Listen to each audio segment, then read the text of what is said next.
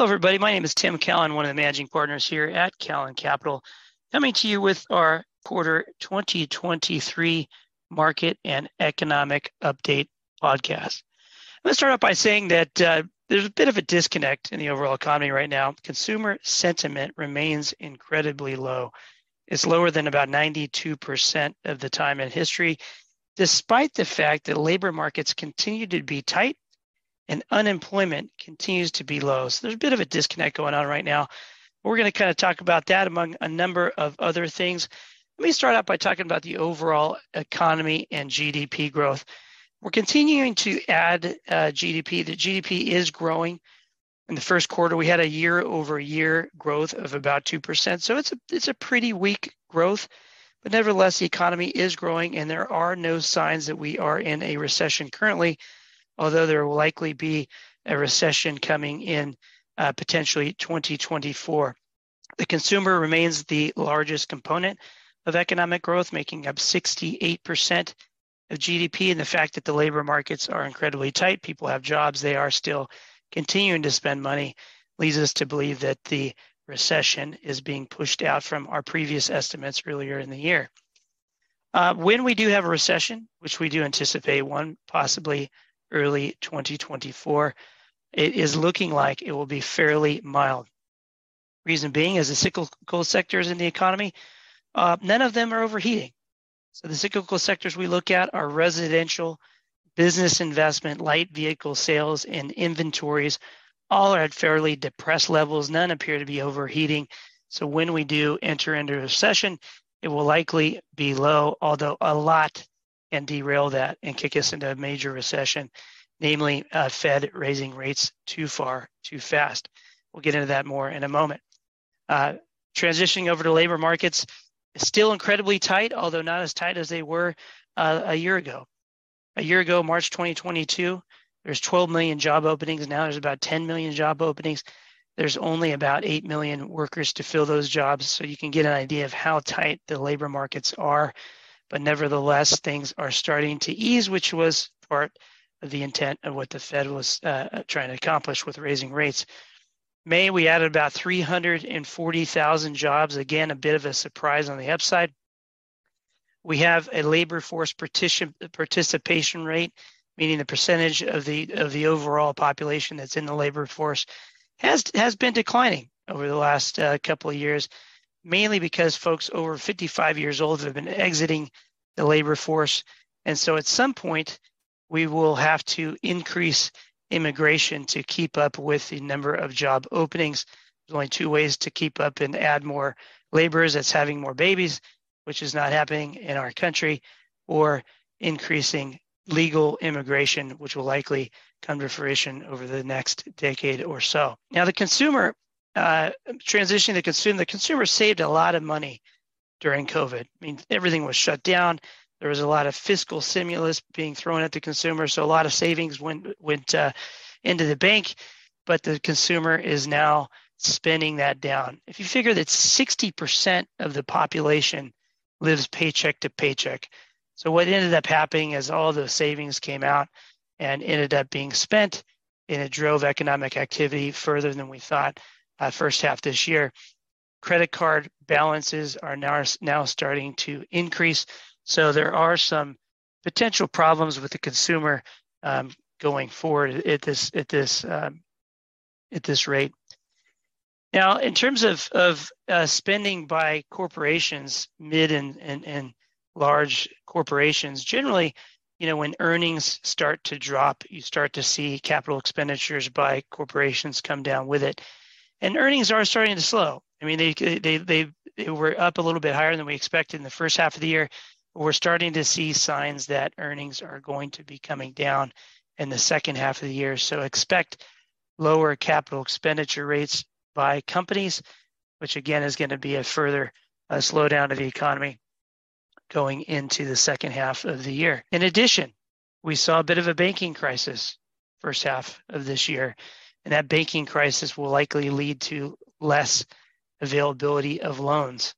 If you think about the difference between small and large size banks, small banks have a much larger allocation to commercial real estate lending than large banks do.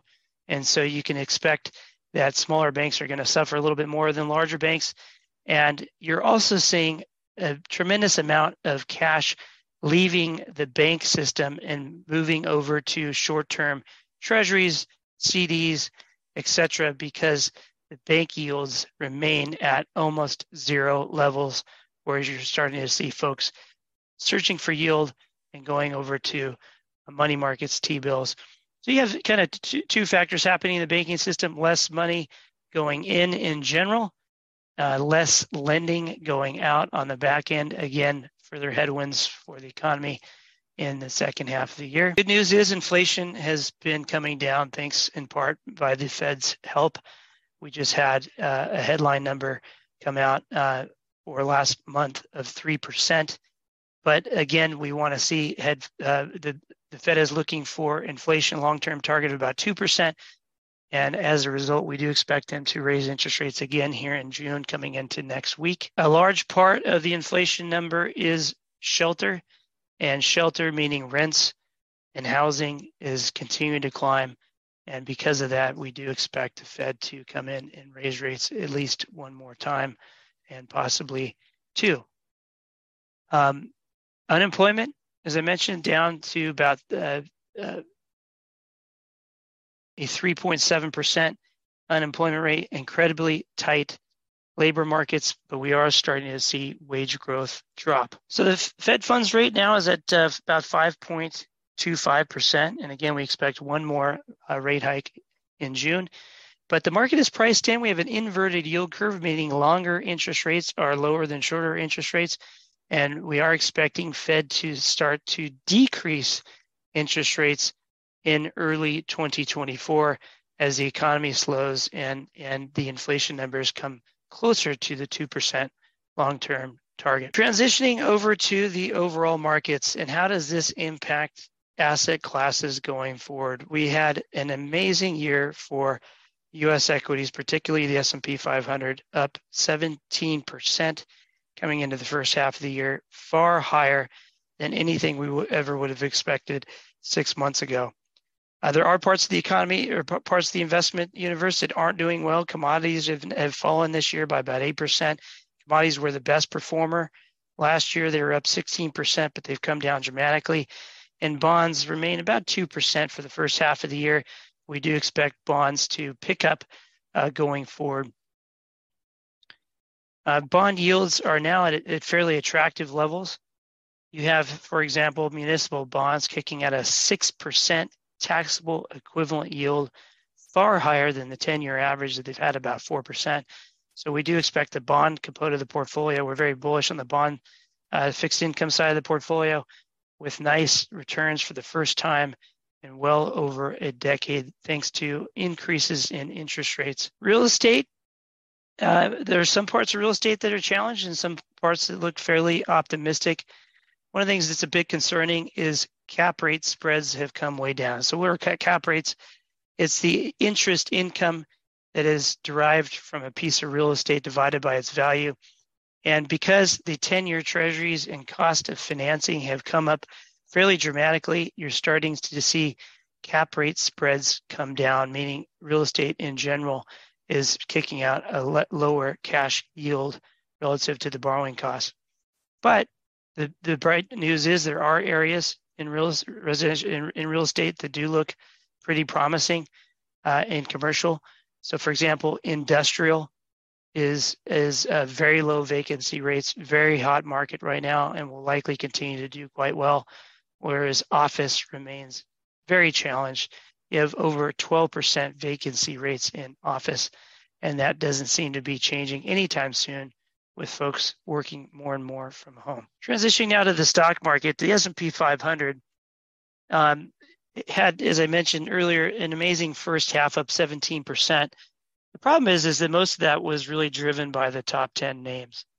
And the top 10 names now represent 30%, 31% to be exact, of the total weight of the S&P 500, despite the fact that only 20% of the earnings of the S&P 500 come from those top 10 names. So what's happened is those names have become very expensive, On average, they have a PE multiple of about 30 times earnings, whereas the remaining 490 stocks in the S&P 500 have about an 18 times PE multiple. The top 10 names in the S&P look extremely expensive going into the second half of this year. Today, the market cap for publicly traded companies is all the way up into $35 trillion, way up from about 10 trillion in the early part of the 2000s. So much larger companies on average, and much fewer companies on average are going public. And as a result, investors have to look at private businesses because more and more companies are staying private for longer. And the dollar has come down in the first half of this year, which has helped prop up international returns. We expect the dollar to continue long term to continue to come down, maybe not short term, but the actual valuations outside the United States are incredibly attractive. So that's the recap for the first and second half of 2023. We do expect the economy to slow going into next year, but there are parts of the investment universe that look fairly attractive given the fundamentals. So thank you all very much, and we will talk again next quarter.